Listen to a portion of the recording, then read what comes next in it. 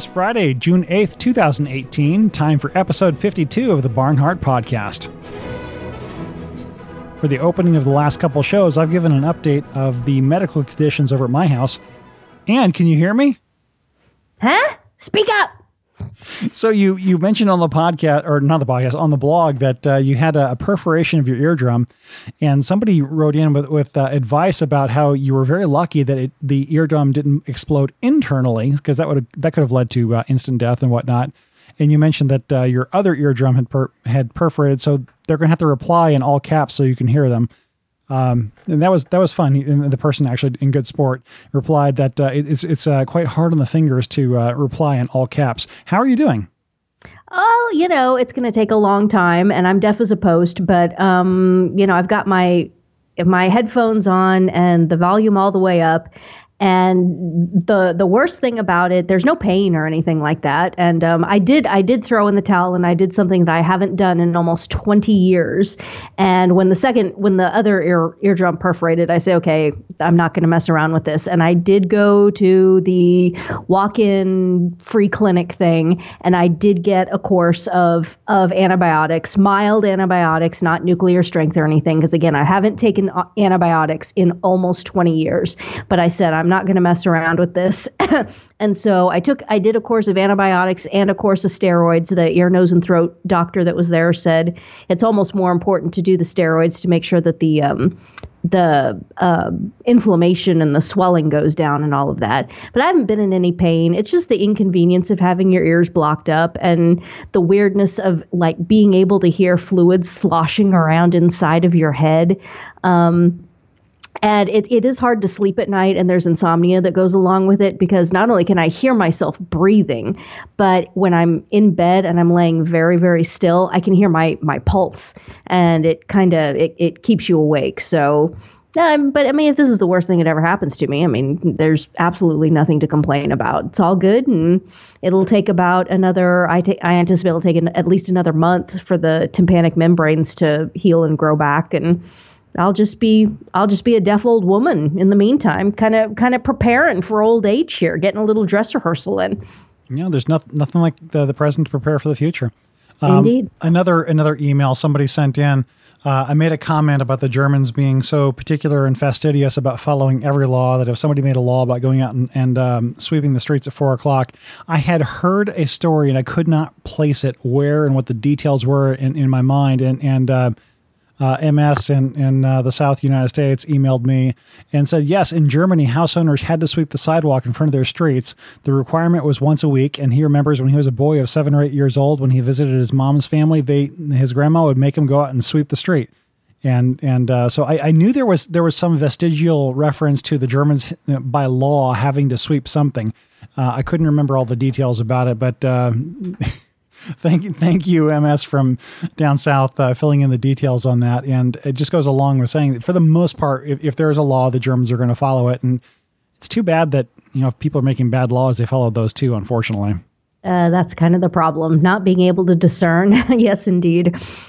Yeah. So at least the French have that going for them, that if they have somebody who's, actually, I take that back. I was going to say, if the French had a Hitler-type person in charge, they might ignore them, but there was the whole French Revolution, so I'm not sure that's a valid thing to say. Yeah, there was that little unpleasantness. And then there was also a little short man. What was his name again? Oh, yeah. A little Italian chap that went and caused all kinds of trouble in France. Something Goodpart? Or Bonaparte?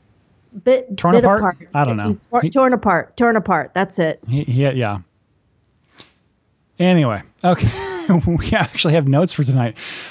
So where do you want to start? We have a whole bunch of things. We have Envy, we have celebrity suicides, Memorial Day. Where do you want to start?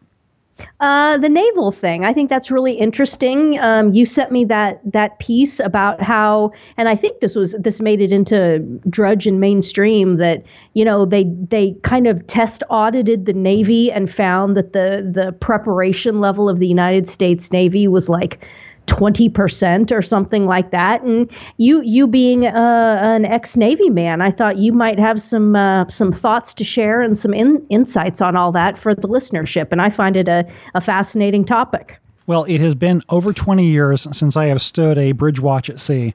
And I did. I think I sent you the link on that, and it was something that somebody sent me, and it's when we talked about the Fitzgerald last year in the collision they had off the coast of Japan, and my opinion at the time, and I remember getting some email saying, "Hey, you're being really critical of the Navy. I can't believe that you'd be doing this as a veteran." But I stood the bridge watch, I don't know how many times, not just out at sea, but also in close to shore when you're supposed to be hyper vigilant about everything going on. And I seem to recall saying that this was on the bridge crew. They screwed up, and pretty badly at that point. So the Surface Warfare Command, the Surface Warfare Officer School, is the school in the Navy that trains all the officers who are going to go out to serve on ships at sea. They did a spot check. They grabbed 164 officers who were first tour officers who had been Officer of the Deck qualified. And Officer of the Deck, if you are not familiar with being Hays, Gray, and Underway, these are the guys who, when the ship is at sea, stand in place of the captain on the bridge at any given hour of the day. There are 2 officers on the ship who by right can walk onto the bridge and say, "I've got the deck, get out of the way." And saying I have the deck means I can tell you where the ship's going to go. I can order the course and speed. I can deploy things and make the ship do things. So the officer of the deck stands in place of the captain. It's a pretty important thing, and you don't have to be a particularly senior officer to qualify to stand the officer of the deck watch. You just have to qualify, and in theory, you should properly qualify and be able to handle all of the situations that would come about. That a ship at sea would have to deal with. So the Surface Warfare Officer School grabbed 164 officers at random from the fleet and gave them a test that would quantify whether or not they could handle all of the situations that a standard officer of the deck at sea would have to deal with. 164 officers tested, only 27 passed with no concerns. Ooh, that's bad. That's really bad. That's grounds for court-martial, because that's 137 people who had their feelings hurt that they didn't pass, and that all they had was a participation trophy. Actually, I'm kind of getting ahead of myself here. Yes, that is very bad. It should be 164 out of 164 should pass that thing. Because if you are a more senior officer on the boat, or the captain, or the executive officer, or for crying out loud, an enlisted person who stands watch on the bridge, and somebody is trying to qualify for officer of the deck, and this person doesn't have it, you need to raise your voice and say, "Look, this person, Mr. Smith, Mr. Roberts, Mr. or Ms., as the case may be, doesn't have it. And if they're going to stand watch, even if I don't have the duty, I'm going to come up here and be vigilant, because I don't trust that I'm going to live if this person is up here." I mean, it's not, well, I was going to say that's a little more dramatic, but 17 people did die in 2 collisions because people on the bridge crews didn't know what the heck they were doing. They couldn't stay out of the way of commercial shipping. Commercial ships are huge. They paint huge radar signatures. And this is one of the things that the officers were tested on was, could you use the civilian and military radars that are available to you on the bridge to identify shipping and stay away from them? It's not that difficult. It's really not that difficult. Ships are, even the most lumbering Navy ships, I'm not counting aircraft carriers, they're pretty agile. I think I made the comment in the last time we talked about this, that the average warship is like a sports car. And it's like trying to ram a sports car with a cement mixer truck.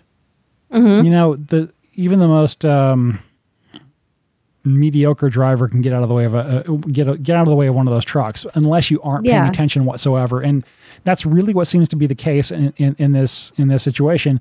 And the question that doesn't seem to be asked is, okay, so if these officers who were standing the bridge watches, were not qualified for basic seamanship to stay out of the way of other ships, what were they trained on? What was wasting all their time? Mm-hmm. Now, like I said, it's been over 20 years since I've been in the Navy and observing officers being trained for qualifications. And I seem to recall that the primary training they had was, general seamanship. What are the rules of the road? What do you do in these situations at sea? This scenario of a boat suddenly changing course towards you, what do you do? I don't seem to recall, even though it was the era of don't ask, don't tell, don't pursue, we didn't have gender sensitivity training concerns and things like that. I don't know if that all accelerated in 2009. Well, I mean, I don't think it's so much. I mean, obviously they're being indoctrinated with all that sodomite and transsexual crap, but I don't think that it's the sodomites per se that are probably the problem in terms of competence, precisely because sodomites actually do tend to be of above average intelligence. Narcissists tend to be of above average intelligence. I think the issue here is more along the lines of race and sex. You hit on it, putting women, this absolutely insane imperative to put women in positions that, frankly, women have no business being in, and then also elevating based on racial quotas and, just stuff like that, generally elevating people into these positions who are not qualified because, any sense of meritocracy is just gone because the military.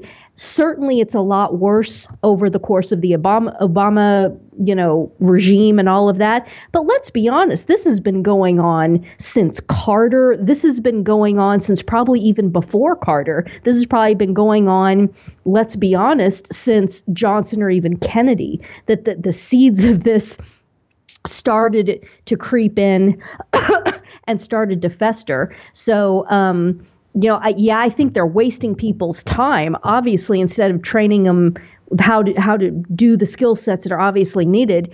People are just being indoctrinated with, pop psychology and social justice warrior nonsense. And exactly the same thing could be said about the seminaries. What in the hell these guys come out and they're ordained after 7 years of seminary training, and they, a non-trivial percentage of them can't name the three persons of the triune Godhead. And you say, what are they doing? What are they doing for 7 years?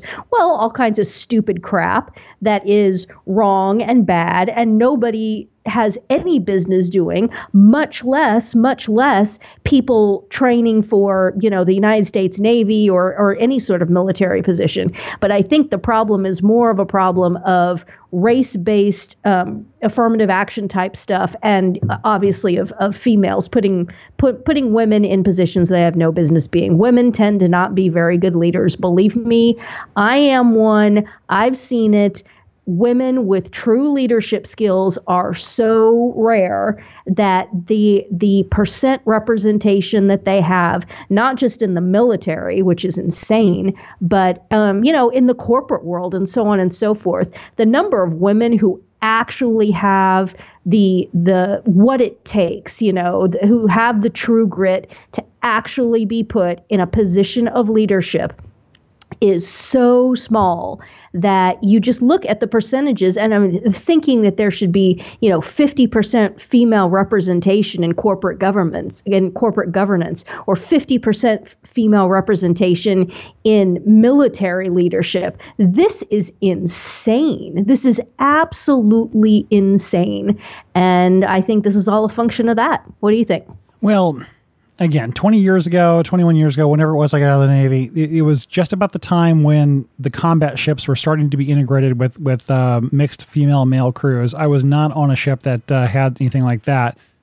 But on both of the ships on which I served, we did I did one deployment each on both of them, and on both of them we did have a female pilot. So we had a female pilot on the second cruise. We had two female pilots on the first cruise. And these were helicopter pilots, and notwithstanding all the stereotypes about female drivers, they were fine. They were just as good as the male pilots as far as we could tell. And they brought a couple female maintainers on board, so I can't really speak to the whole idea of whether or not the bringing females into a leadership position affected anything there. I don't know. We had certainly no problem in terms of race, in terms of the officers who were on the both ships. There's a good mix of races: white, black, Hispanic, Asian. They were all really solid sailors. Now, I would say this, at the point in time when I was in, which, okay, this is not hard math, middle of the 90s, this is post-Reagan buildup, so you'd had the Clinton drawdown for several years. The people who really want to be in or who are really qualified to wanted to stay in, who were in the pipeline already, you had pretty qualified people. Plus, this is surface Navy. This isn't the glitzy, going for the pilots and things like that. We briefly mentioned on a previous podcast the case of Kara Holtgreen. She was one of the first female F-14 pilots, and there was a lot of political pressure at the time, post Tailhook, to get a female fighter pilot into the fleet as a active combat pilot. So there was political pressure there. There's no political pressure on the Black Shoe Navy to get females and minorities integrated in, because that's not the most glamorous thing in the world. It'd be more glamorous to get people into the Navy SEALs, but again, the Navy SEALs are more elite and sufficiently. They'll push back because they realize they go into life and death situations, and so in training they will not pass anybody who they don't trust to actually go into combat with. So in terms of surface warfare, not the most glamorous thing. They tend to not have a lot of weight placed upon them in terms of political correctness. Now, not that long after I got out of the Navy, 9/11 happens, and there was a general military buildup. We deployed, the military deployed, going overseas. And so probably more people got in at that point, and there was a bloating of the ranks.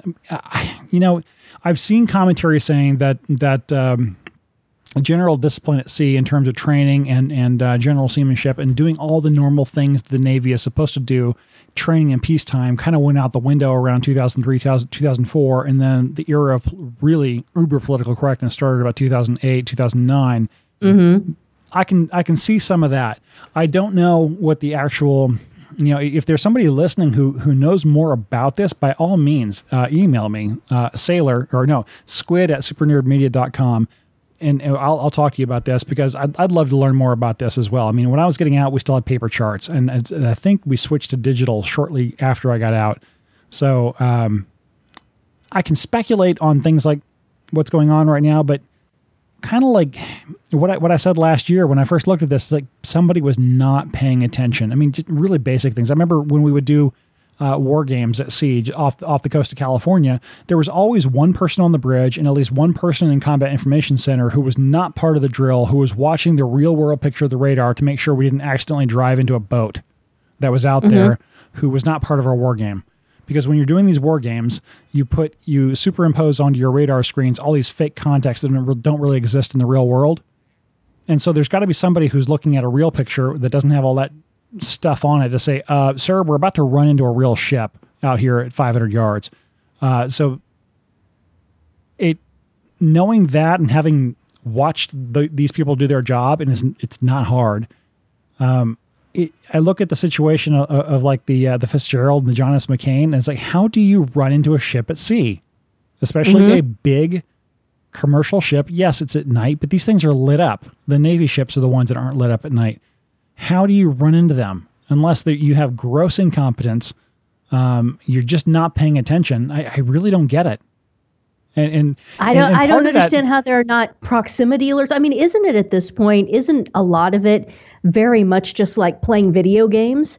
And isn't this young generation of people, aren't they supposed to be manually dexterous and have hand-eye and be able to, interact with screens and so forth that are showing proximities and multiple targets moving and so forth? Yeah, I mean, it's the sort of thing where it's almost so hard to believe that it's incompetence that it does lead people to come up with all kinds of conspiracy theories. In this case, that's exactly where I was going with that.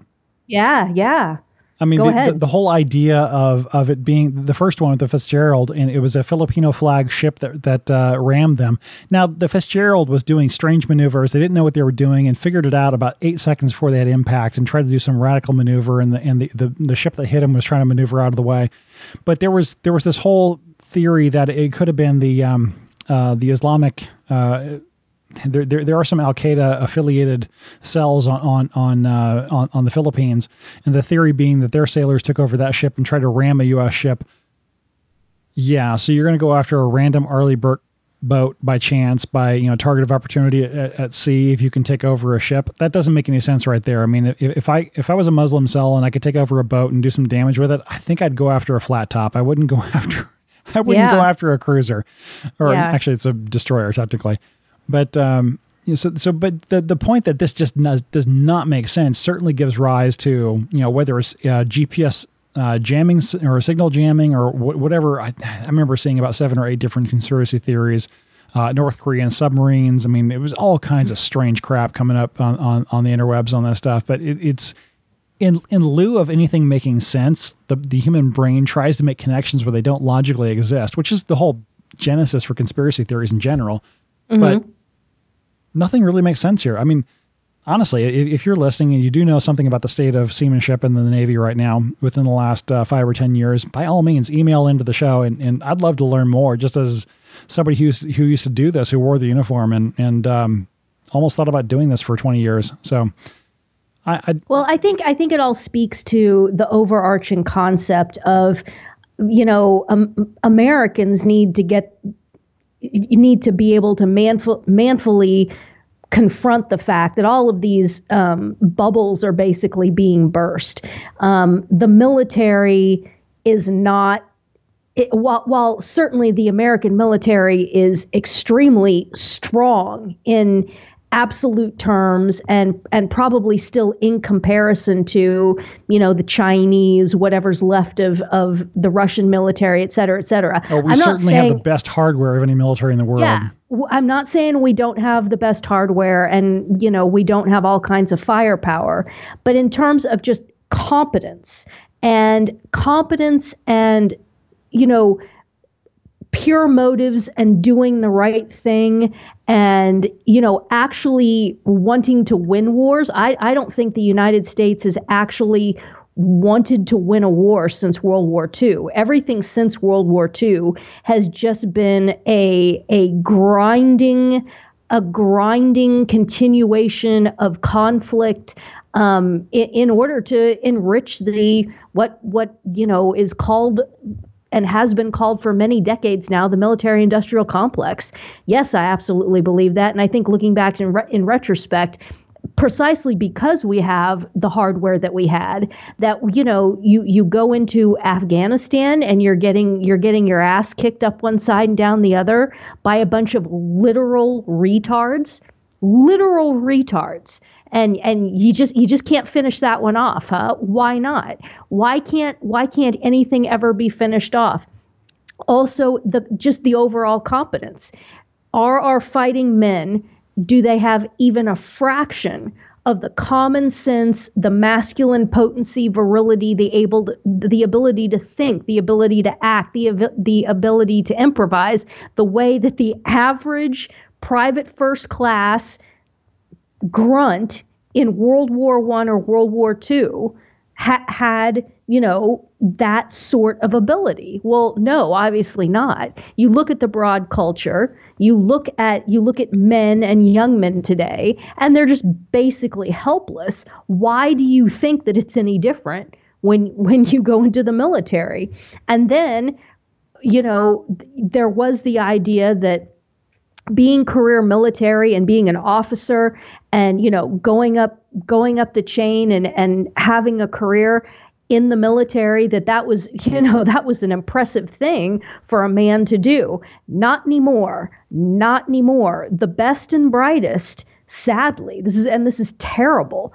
The best and brightest in the United States and in the Western world do not go into the military and say, yeah, I'm going to climb the chain and I'm going to be maybe even retire as a full bird colonel or maybe even as a general. No, nobody thinks that way anyway. It's kind of a refuge now for, mediocrities who couldn't quite hack it in the private sector otherwise. Not the most impressive group of people in this day and age aspiring to high-level military careers. And it didn't used to be that way.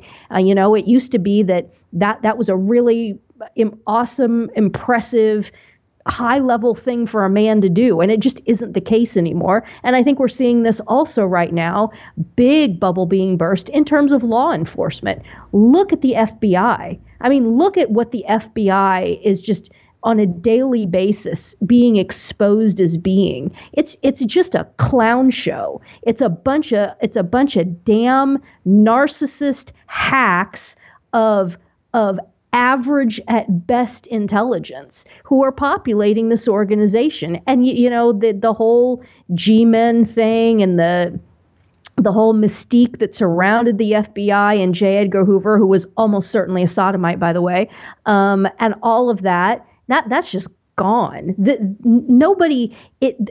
FBI, the CIA, these things need to be disbanded, not just because morally they're so far gone, but because they no longer have any, among anyone of any intelligence, these organizations are a joke. They no longer demand any respect from any serious person out there in the world.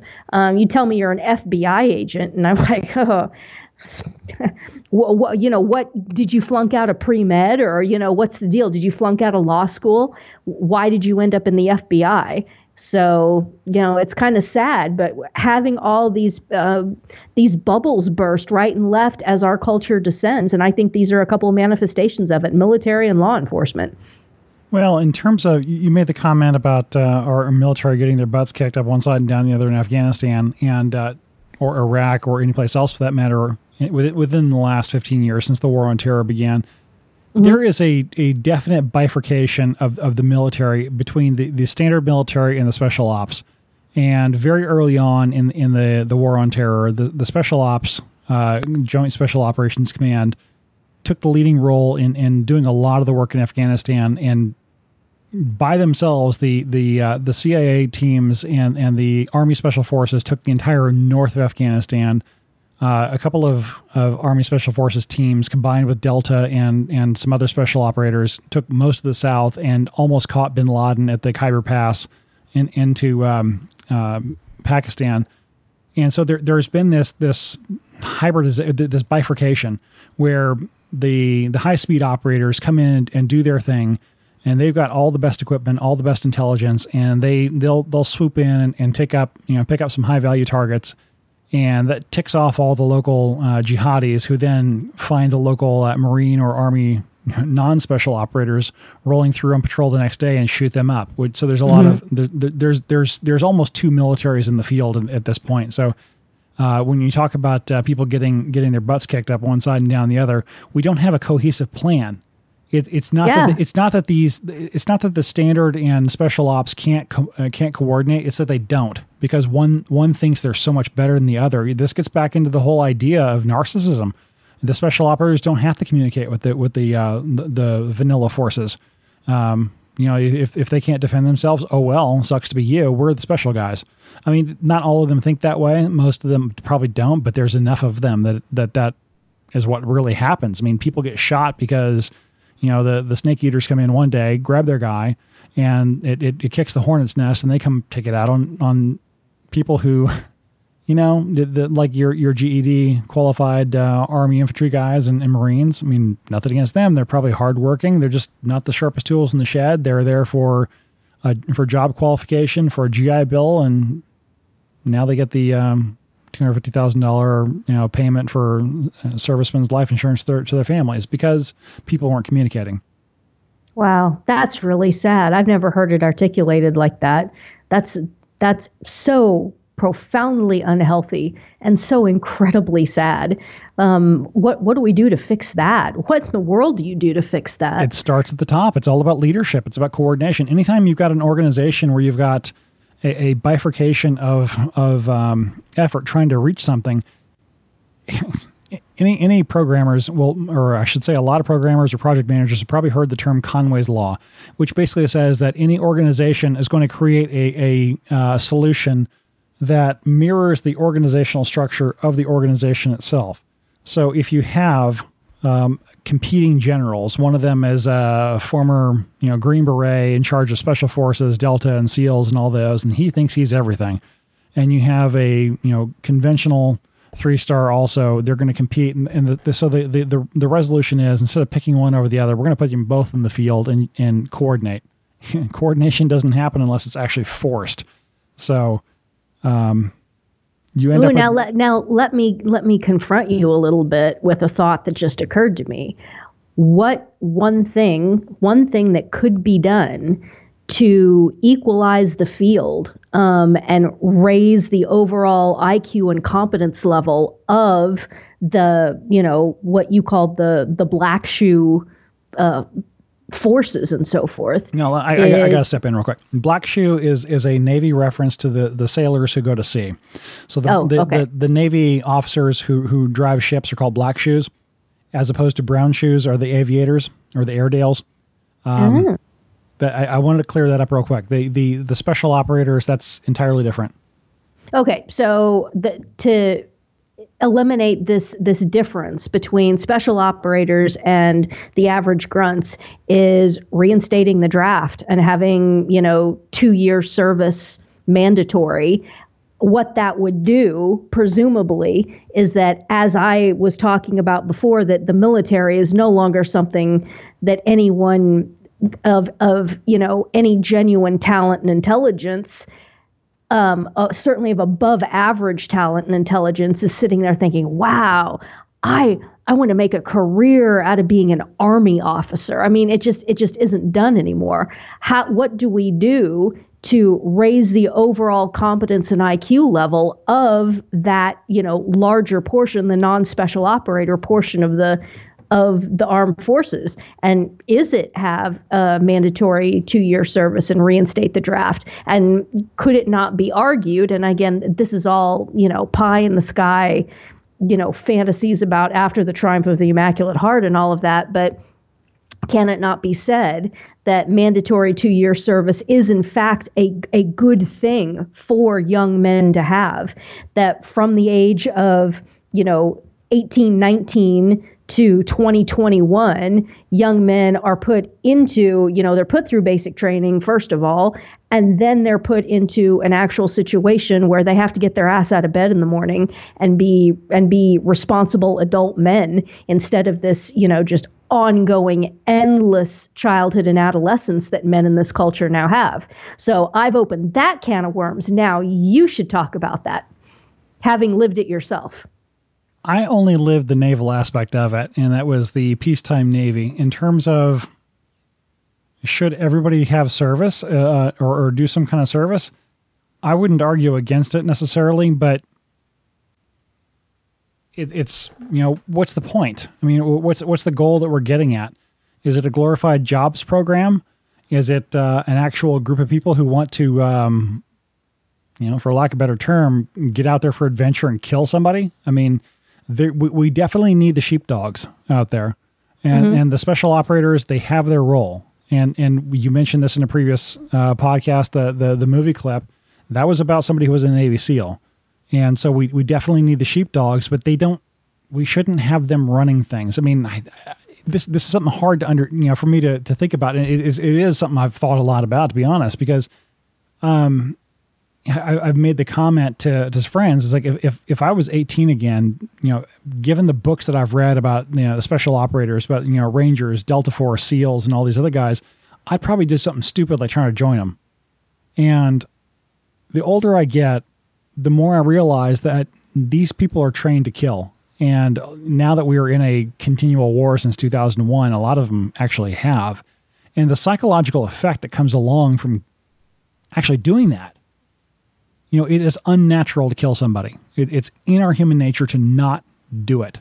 So when you are actively trained to overcome all of your innate decency to kill another human being up close with your own hands, which is something that the majority of the military is not trained to do, not that graphically, not that up close and personal, you begin to not be surprised at the number of suicides that military veterans are dealing with, or the fact that somebody comes back from doing multiple tours in Afghanistan and Iraq, and they either try to go back or they become soldiers of fortune, or go join was it the Kurdish insurgency now in Syria?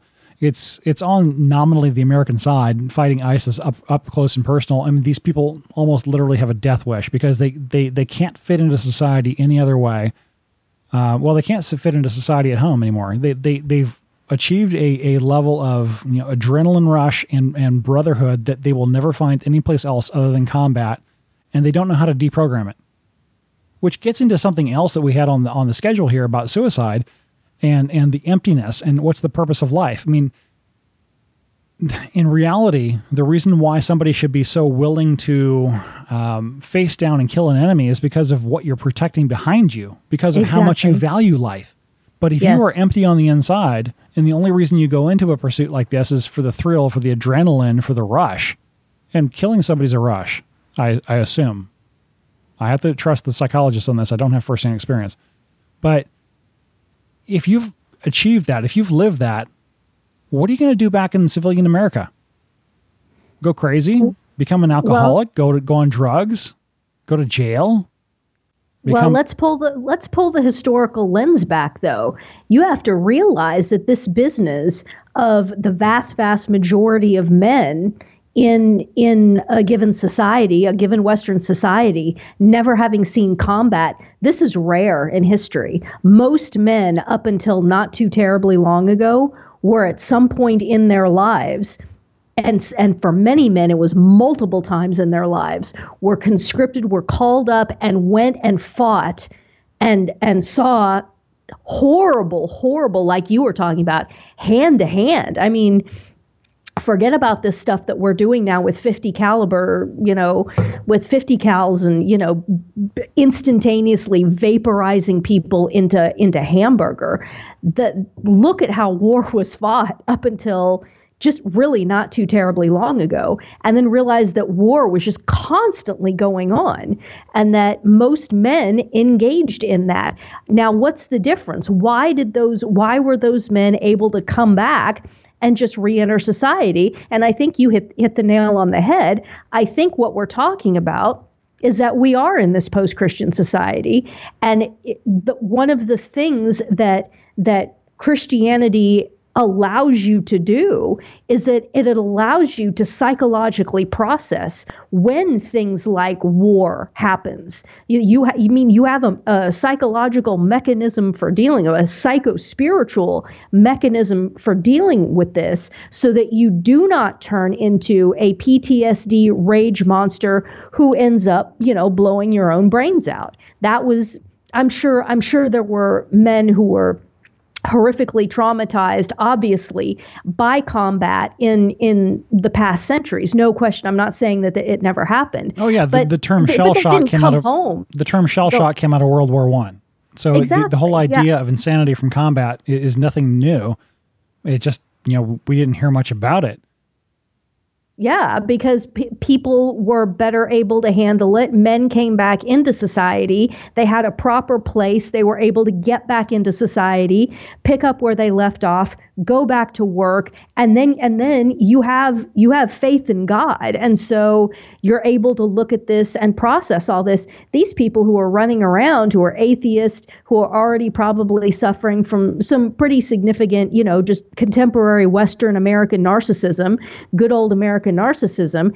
I mean, bad stuff happens to them. And I can't even imagine. I can't even imagine what you would do psychologically, or how you would even begin to deal with any of that if you didn't have Jesus Christ and his holy church. I mean, how could you even start to reconcile any of these things? I think one of the things that I learned and was just so distraught by when I was doing the research for my Islamic Sexuality, a Survey of Evil video presentation that I did, was that a lot of these guys are coming back from Afghanistan, and it isn't the combat, it isn't the killing of other male combatants.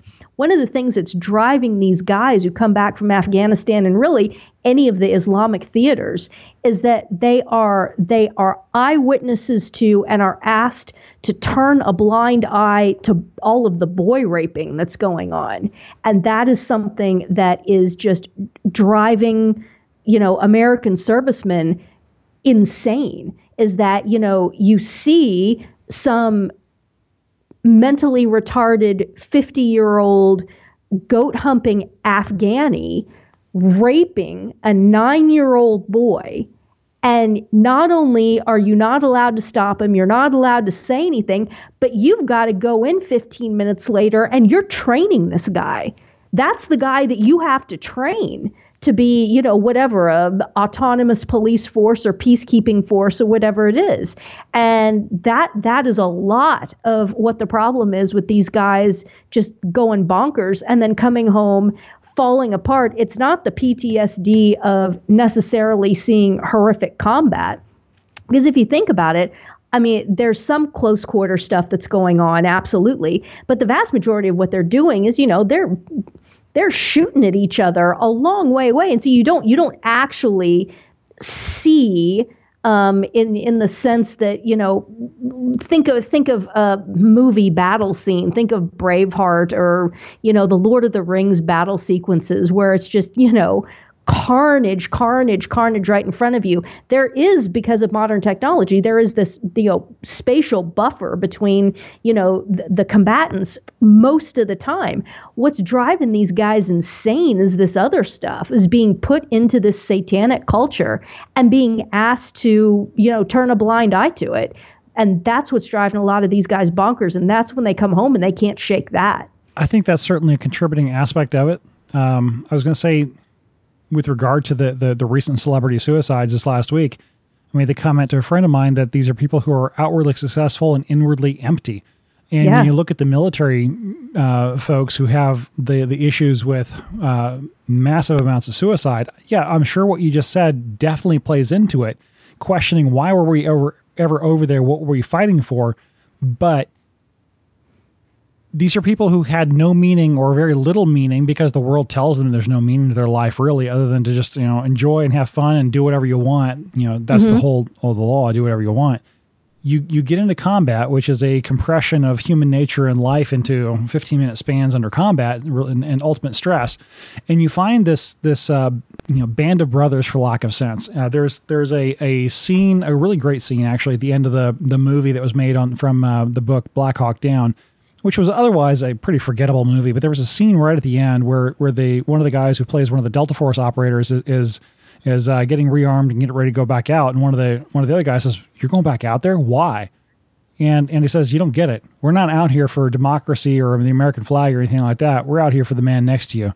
And we still have brothers behind enemy lines. We're going back to get them. That's why we're here." And so when you are, downrange deployed with these guys, that is your family. That's something that's real and meaningful to you. And so you have that meaning for the time you're over there in combat.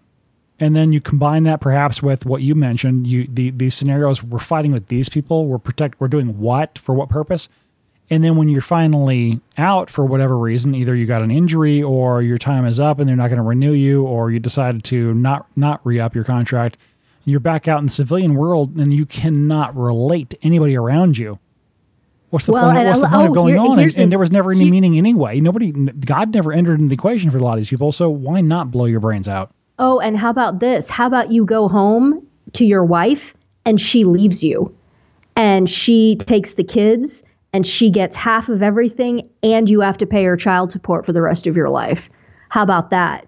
And that's a really great point, that when they have that, band of brothers camaraderie, that is today, in today's world, that is so much stronger than what marriage is, because marriage now has been basically drained of all meaning and certainly all permanence. Whereas the band of brothers dynamic, man, you're exactly right. That is real, and you know that it's real, and you can look at your brothers on the field of combat, and you know that they're not going to do the equivalent of abandon you, no fault divorce you, and then screw you over for alimony and child support. That just isn't even a possibility, because that sort of trust is now almost completely lacking now with, the generation of people who would now be in combat positions in the military, that age range, that age bracket, because marriage has been so completely destroyed and family has been so completely destroyed. You're absolutely right. Now think about this. Think about these guys who, in World War II would go propose to their girl, go get married, and then, get married on Saturday, and then the next Monday or Tuesday, he would go down and he would enlist, and thinking he might never make it home. But marriage was still so intact and so strong, relatively speaking, that how many men did that? Went, got married, immediately went and enlisted and were shipped off. And they, what got them through the war for a lot of them was the thought that this girl, this woman, my wife, is waiting for me at home. And she is going to be there when and if I get back. And when and if I get back, my wife is going to be there. We are going to continue our marriage because our marriage is still going on. There's zero risk. There's zero risk that this woman is not going to be there waiting for me, that she will have abandoned me or anything else. And that's what got so many of those men, through the war, and not just World War II. You watch the Ken Burns Civil War documentaries and, the letters that these men are writing home to their wives, because marriage was permanent. And so you had that, you had the Band of Brothers dynamic going on, wherever you were deployed to, be it, in the Civil War, just a few hundred miles away, or during World War II, if you were literally on the other side of the planet.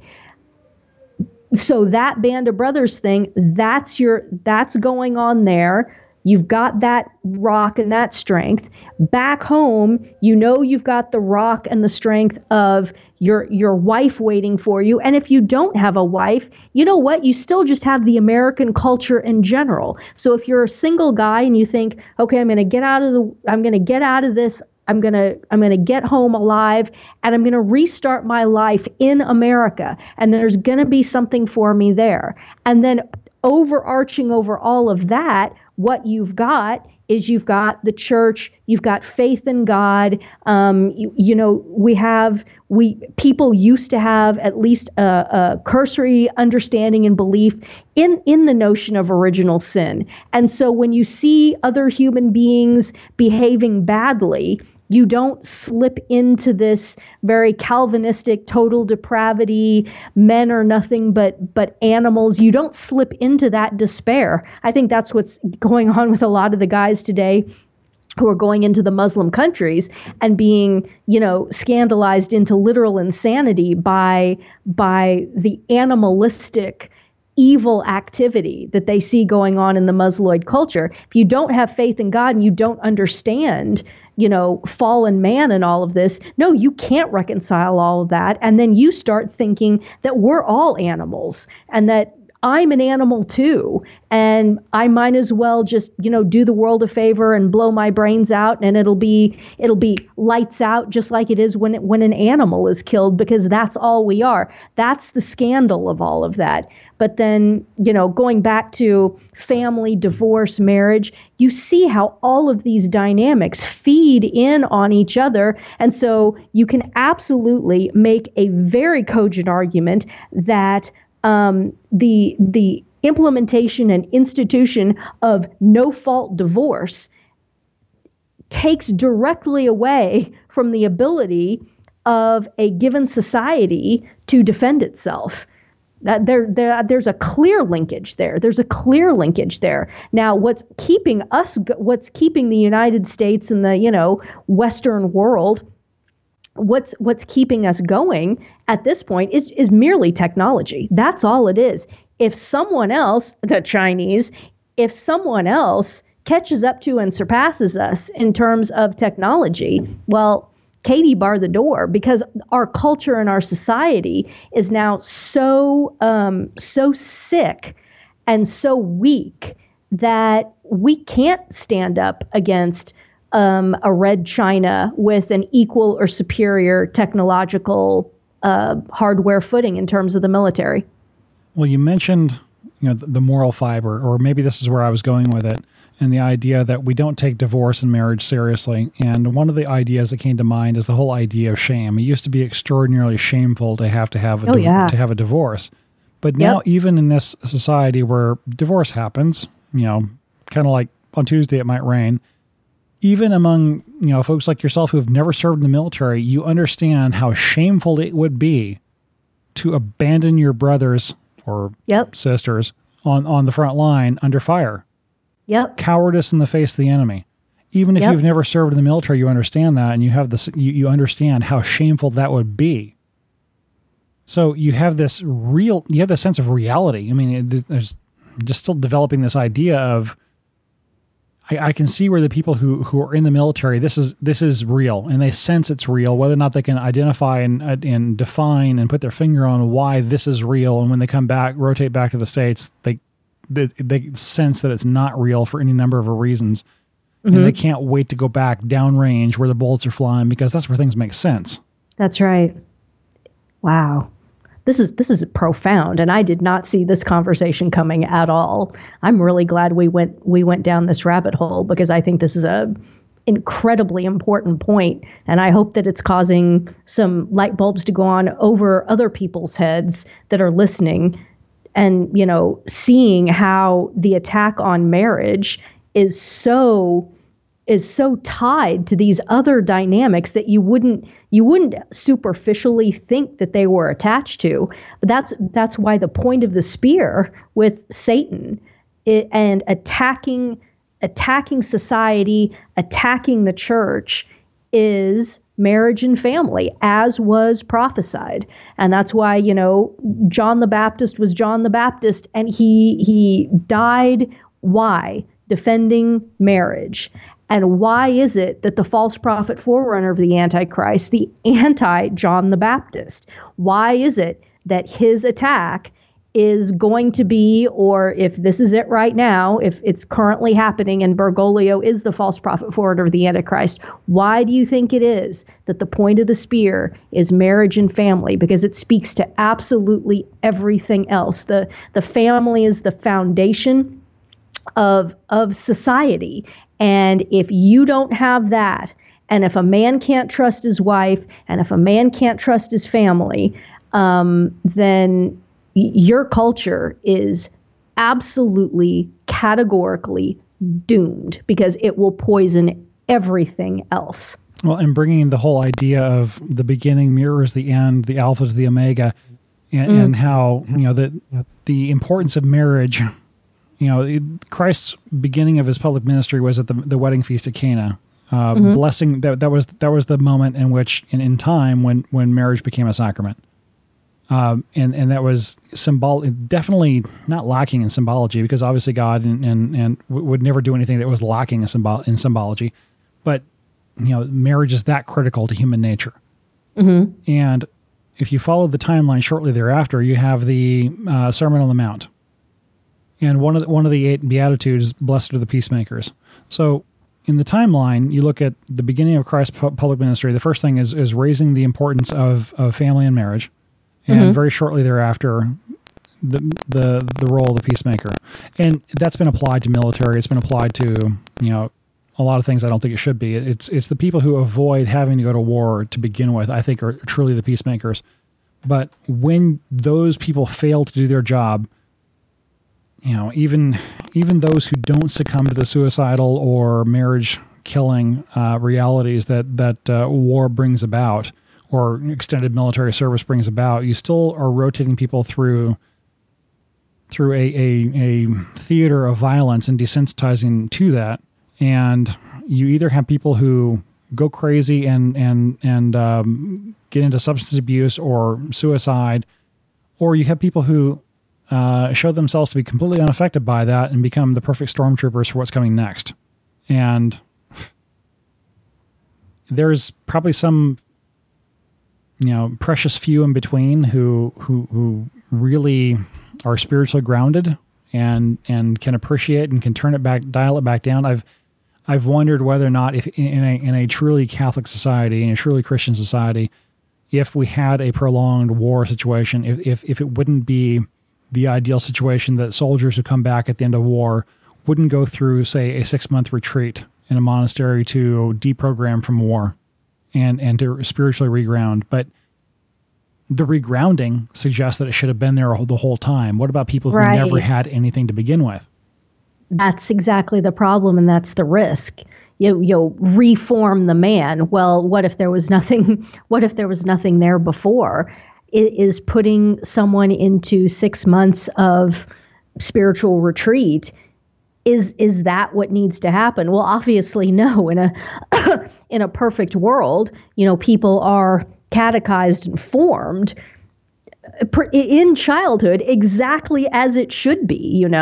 They're catechized in childhood, they're formed in adolescence, confirmed, being availed of all of the sacraments throughout their youth and into their adolescence, so that when and if this happens, that they are in fact equipped to deal with it. And just going back quickly to what you mentioned about peace, I had an old post about this, and I'll look it up and I'll pull it up, and it's a picture of the revolver that was given to Wyatt Earp by the citizens of Dodge City, and it emblazoned on the buttstock of this revolver is Peacemaker. And I think it is important to remember that what peace is it's not the absence of war or even necessarily the absence of violence. What peace is the perfect and total application of justice, which is a constitutive quality of God. So, we're of God's perfect justice. So, for example, the example that you can give is North Korea. You walk the streets of North Korea and it is quote unquote peaceful. But is that really peace? Well, of course not, because it's a completely unjust society. And, there's a line in scripture, peace, peace, but there is no peace. And that was quoted by, who gave the Nathan Hale, who's the famous, I actually recorded a recitation of this speech of the American revolutionary who quotes scripture, peace, peace, but there is no peace. So it really is a precision about how you define peace and what it is and what constitute peacemaking. Obviously, if you're being attacked, let's say you're a man and you're walking down the street with your wife, and other men come up and start attempting to attack and take and rape and beat to death your wife. Well, what do you need to do in order to restore peace to that situation? Well, hopefully you're concealed carrying and you need to draw and fire and stop the men who are attacking your wife. Obviously, that's what you need to do. That is peacemaking, restoring back perfect justice and order. And that oftentimes, sadly, in the world of fallen man, that involves physical violence. And that is a manifestation of peacekeeping. Law officers in a good, just society, they keep the peace. They are peacemakers. And that's why they have a billy club and a taser and hopefully a sidearm and all kinds of other things. Because when there is not justice and there is this criminal violence going on, the onus is that it is their job to restore peace and order with physical violence if necessary. So, and this goes along with the theme of meekness, that peace being the balance with justice, but also meekness is that power and capacity to completely destroy whatever you need to, but having it all under control at the same time. Yep. Exactly. And to what you were saying there is having the concealed carry and being able to put two in center mass and one between the eyes if you have to. Mm-hmm. Mm-hmm. It reminds me of a story of a law enforcement officer I know locally who had a situation where he was he drew down on somebody and he would have been legally justified. It would have been a good shooting had he pulled the trigger. But he saw in the eyes of the person that they changed their mind as soon as they realized he was willing to do what was necessary to stop the threat. Yep. And that is power under control. Yep. He's meek. He would have been very he would have been justified in planting the guy, but he didn't. Yep. And that in real time, to be able to discern that in the moment, when, presumably in a situation like that where everything's just going a billion miles an hour and your life is flashing before your eyes and you're scared and everything else, to have that presence of mind and that meekness, power under control, that's really a testament to that man's goodness. Really, there's no other word for it. That is a manifestation of deep interior goodness to be able to deal with a situation like that. And I wish we could think of another word for meek. In English, it just so happens, and I don't know if this happens in other languages or not, I'd have to look it up, but just the fact that meek rhymes with weak.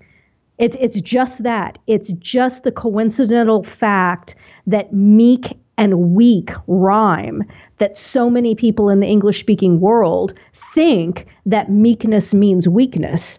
And of course, obviously the ultimate example of meekness is our Lord himself, who is omnipotent. He's literally omnipotent. And yet look at how he holds back, hearkening back to the example that you have just given. Our Lord would be so completely justified in just greasing all of us, greasing the whole thing. But, the right hand of power, he's holding it back, and he's not greasing us because apparently he sees that look in the eye that, the fellow in the anecdote that you just told, that he saw. And so, the finger is on the trigger, but it doesn't squeeze it off because it sees that apparently there's something there and there's a reason not to shoot. And so, I'm convinced that that's where we are in society right now, that, there's our Lord with the right hand of power, the backhand pulled back and ready to go. And he just keeps seeing there's some reason why he isn't doing it quite yet. And I suppose that means the onus is on us to make sure that with each day that we get, that we're doing something to make that extra day that our Lord doesn't grease all of us as we so richly deserve, make it worth it. Bring someone else to the Lord, bring someone else into the church, someone else repents, goes to confession. That's clearly what he's after. He's got to be after more people converting and reverting. And so we need to make sure that every single day that we're given, when he doesn't grease us, that we prove him right and we say, yes, this was a day when at least somebody tried to do something to bring somebody back to you. And that first and foremost, it might be yourself. Maybe he held his right hand of justice back today so that I could go to confession today. Start with yourself and then work out from there. Don't forget your mother in this case. And I mean Our Lady, especially Our Lady through her apparitions at Akita, mentioning that she is holding back the arm of justice of God, but she's not going to do it much longer if humans keep sinning the way they do. And on the topic of meekness, I would be horribly remiss if I didn't mention the feast of today. It's the Sacred Heart. Learn of me, for I am meek and humble of heart. And in the heart of Jesus, you will find an infinite well of mercy, grace, contemplation. I don't have enough adjectives. Love, infinite, burning love.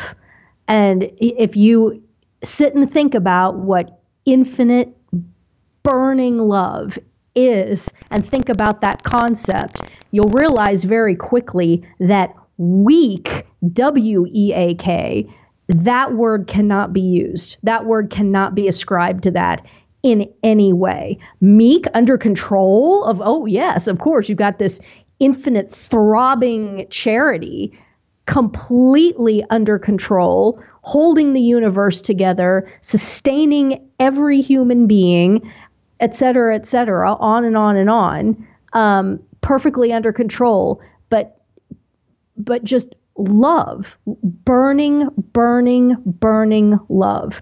And you just sit and meditate on that. Or should we not use the word meditate anymore? Has that been ruined by, pagans and Buddhists?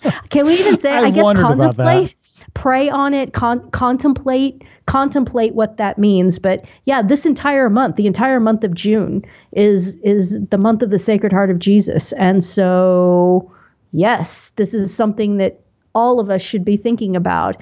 What exactly does this mean? What does infinite love, what does it mean to us? What does it mean in terms of the law? What is the interaction there? Does infinite burning love mean that we can do absolutely anything and he's just going to say, oh, that's okay. I don't mind. You be you. I like you just the way you are. Of course it doesn't. Of course it doesn't. That's satanic heresy. That's from the pit of hell. And you can tell because anti-Pope Bergoglio says things like that. Well, let's get away from him for a minute and let's look at in terms of stale Big Mac. in terms of meekness. If you want to draw an American pop culture reference, although it's a bit dated now, it's John Wayne. He's your poster child for meekness. He's power under control. It's not Casper Milk Toast, for crying out loud. It's somebody who's got the ability to kill every black hat in town, but he has it under control always. Mm-hmm. And he's always trying to save the women and children all the time. Where does Clint Eastwood fit into that? Is he less under control, the Eastwood oeuvre, or what would you say? Is he also a manifestation of that? When everything went into color, that was when Hollywood was doing drugs. So I don't know if that really still works anymore. Okay. All right. Too bad. I know the later John Waynes were in color too. That's why the color. That's why the Quiet Man was so pretty, is because you had all the beautiful green of Ireland. But still, and that's another good example. Power under control. That and letting it out for a just reason at the end. That's a great thought exercise there. Okay, so our advice in terms of this is, like the Andy Griffith Show, John Wayne, best in black and white. The Quiet Man was pretty good. Yes. But the Quiet Man is kind of like, the Wizard of Oz of Westerns, Yeah, it was a non-John Wayne role, but at the same time, it's like a line I saw in some other movie. John Wayne plays the same character in every movie. He plays John Wayne. Yes, that's exactly right. And God bless him. Well, this has been a very interesting conversation, and looking at the clock, I think we're at an hour, aren't we? We're at an hour and almost an hour and 7 minutes, and we've only kind of hit 1.5 topics here. We didn't even get into Valerie Jarrett and her connection to hardcore communism. We didn't really get into celebrity suicides much. Well, we kind of did. We can save some of this for next time. Oh yeah, absolutely. Let's go ahead and call it and wrap this up. Roseanne Barr said some stupid things, and she was apparently gonna take some gonna do some interviews and talk about it, but she kind of bailed out of that. Did I send you the link about Army Rangers flying on Ambien? Oh yes, absolutely. I did not realize there is an entire website or multiple websites devoted to people doing just absolutely bat poop crazy things when they're on Ambien. So Roseanne saying that she was tweeting on Ambien, I don't completely doubt the story. I mean, it was kind of stupid. I don't either. I had somebody tell me years and years ago when Lunesta, which is also a sleep aid, but like hardcore, when Lunesta first came out, that it was a married couple and they had a Lunesta, and so they cut it in half, and then I think they cut the half in half so that each one of them took a quarter of a Lunesta, because they were flying from the West Coast to the East Coast, and they just wanted to sleep on the flight.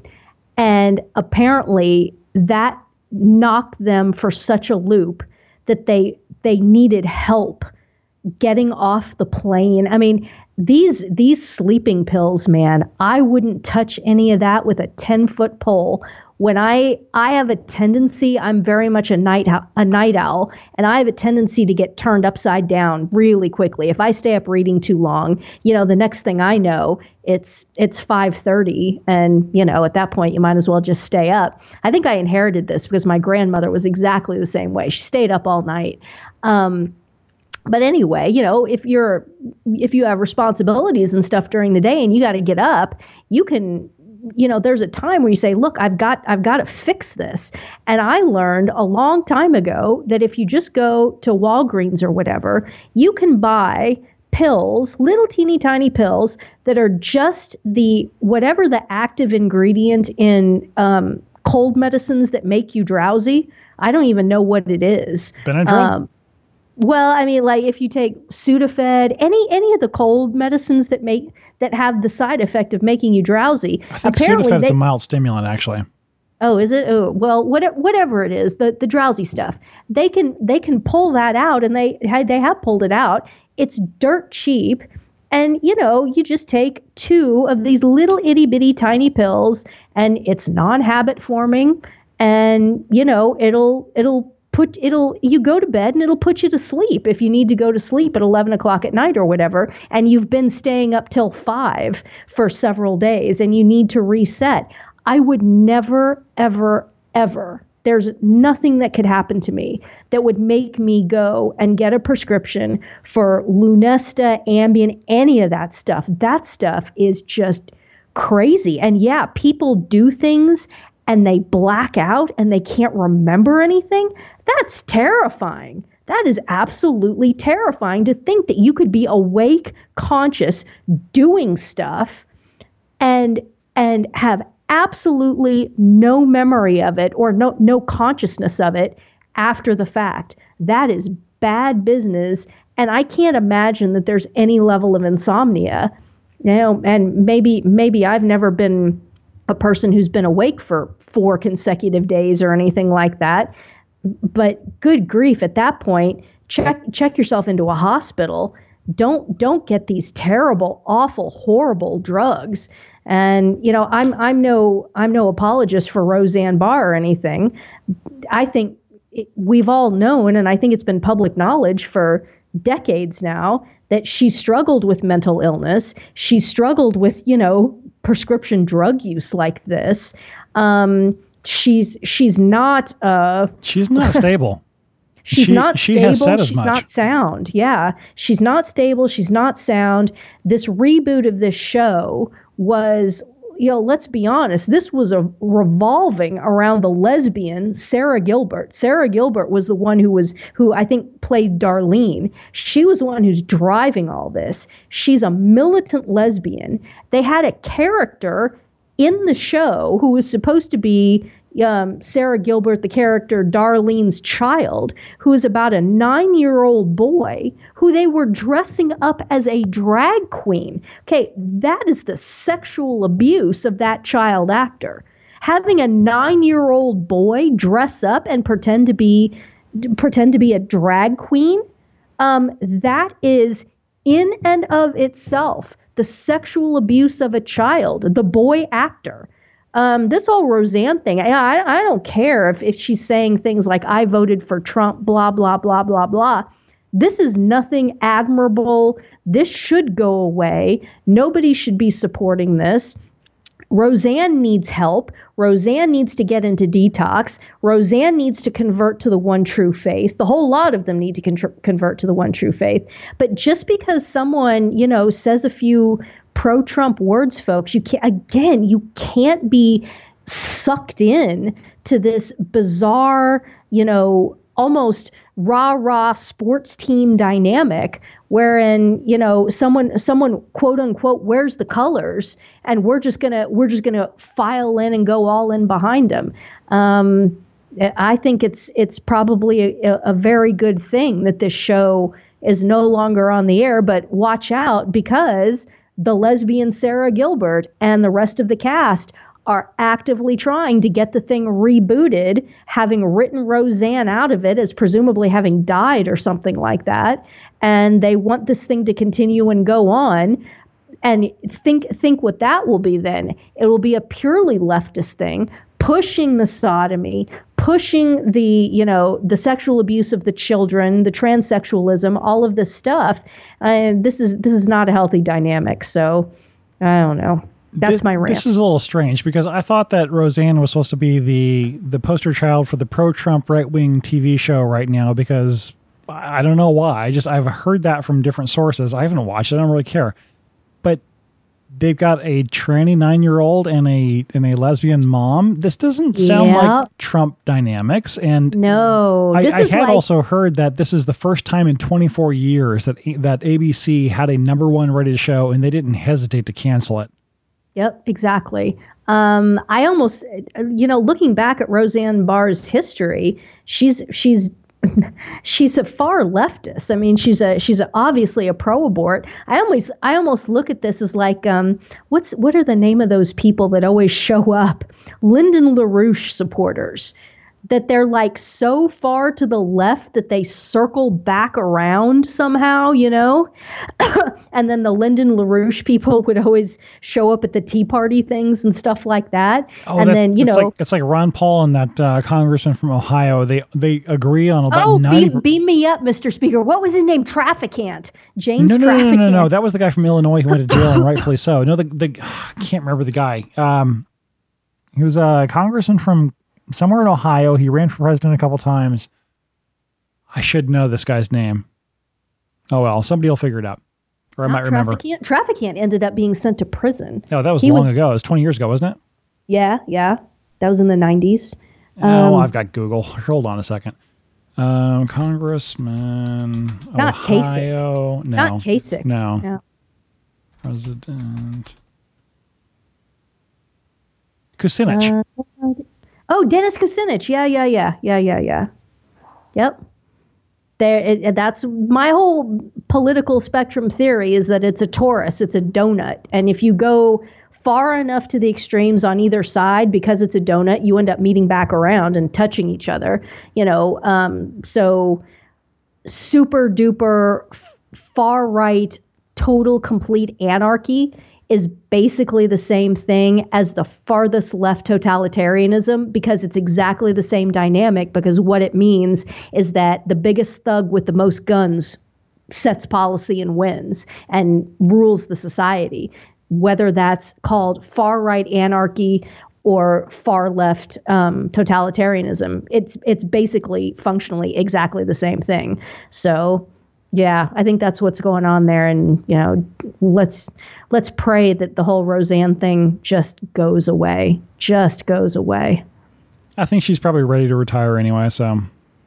Oh, yeah, she's got to be pushing 70. And, I mean, that's the thing that I don't understand. You know, you've got tens of millions of dollars, and these people could just do anything. And I mean, I know what I would do. I'd go endow and set up some contemplative monastery somewhere, and I'd probably just, you know, live in a contemplative monastery like that, and, you know, try to fight off the Bergoglians coming to shut us down, you know. But I do something worthwhile like that, and these people, they just got to keep picking scabs and can't leave well enough alone and can't go away, can't do anything. It just seems to me they just can't do anything worthwhile. And I'm not saying everybody has to go fund a contemplative monastery or anything like that, but not come that there's on. anything wrong with it if you can do it. Not that there's anything wrong with it if you can do it. Exactly. Well, we were talking about before the show, making this one rated R for religious, but I think this is just the social commentary episode. Yeah, and you know, I like the military angle. That was a really, really good conversation. So let's put this one in the can, my friend. Okay, let's do that. If you have feedback for the Barnhart podcast, email address for the podcast is podcast@barnhart.biz. Masses for Ends benefactors are every day of the week. So if you are hearing this if you're hearing it, there's a mass said for the benefactors today, and one tomorrow, and one yesterday, and every day. Every day. Yep. The Barnhart Podcast is a production of Super Nerd Media. If you found something of value in this podcast or previous episodes and would like to return some value, please visit supernerdmedia.com/donate for more details. And that's what Richard, Donald, Carmela, and PMJ did. Thank you very much. And I didn't mention anything about Tiny Princess because there's really no news, and that's good news in the sense that Yep. we didn't have to take her to the hospital or anything like that. Although we did have a minor scare for about 30 minutes there for a minute. But no, she's doing as well as she's going to do, I think. So thank you, everyone who has sent emails and said that you're praying for us. It really means a lot, and we know it makes a big deal. It makes a big impact, and things would not have gone so smoothly otherwise. Not that it's smoothly. I mean, operating on 3 hours of sleep is not smooth any day of the week, but the power of prayer can't be understated. So thank you very much. Absolutely. And I know you got something to say about Matthew 17:20. Well, always Matthew 17:20, fasting 2 days a week, that Bergoglio be publicly recognized and removed as anti-pope and the whole thing be nullified, that Ratzinger be publicly recognized as having been the one and only pope for, these last 5 years and all the way back to his valid election in 2005, that Bergoglio repent, revert to Catholicism, die in a state of grace and achieve the beatific vision, and that Ratzinger repent, die in a state of grace and achieve the beatific vision. I'm fasting twice a week for this. I'm doing Tuesdays and Fridays, but whatever you can do, because remember our Lord said, these ones you can only get rid of by prayer and fasting. And as we've mentioned also, if you can do the fasting, it sounds so Spartan, so hardcore, so ancient, but I keep coming across articles having nothing to do with spirituality. It's in my tech news, for crying out loud, in hacker news, it's coming across the benefits of intermittent fasting, which is pretty much what you're doing here. Although you're doing the 24-hour fast, but the 18-6 fast, for people who typically eat 3 to 7 meals a day, which is the typical American, if you can do fasting for 18 hours, that's, you eat from noon till 6 and then you don't eat till the next noon. You will have massive health benefits from that alone, and you probably will lose weight too. And let's face it, Americans can stand to lose some pounds. Indeed. Amen. And it isn't hard. It doesn't take very long to get used to it at all. And in fact, I just read a very challenging piece, and maybe we can put this in show notes for the next episode. I just read a very challenging piece. Now, you want to talk about rigorous and hardcore, laid out a pretty compelling argument and was discussing about whether or not receiving the Eucharist, having not observed the fast from midnight, is mortal sin. Now, again, I'm not saying that that's where I am, but this piece, it laid out an intelligent case, and I have actually become more diligent myself after reading this, and I generally go to Mass in the evening, and I generally observe the Eucharistic fast from midnight and then eat dinner after I go to Mass. That's typically what my schedule works out to. So maybe we can talk about that on the next episode. I think it's a really interesting question. I've got it written down. I look forward to talking about it. And lest anybody have any scruples for the moment, the actual law is 1 hour fast. The recommendation almost universally is, if you can do it, do a 3-hour fast. Yeah, 3. It's 1 hour fast on food. It's still a 3-hour fast on alcohol. So even though liquids are 1 hour, or water is, I don't think there's even any fast for that period, or technically speaking, medicines, there's not technically any fast, but alcohol, unless it's legitimately medicinal, it's a 3-hour fast. So, don't be overly lax here. We're receiving Jesus. Indeed. Well, we'll save this conversation for the next episode. Yeah, okay. Until next time, I am Super Nerd. And I'm Ann. Thanks, guys. God bless.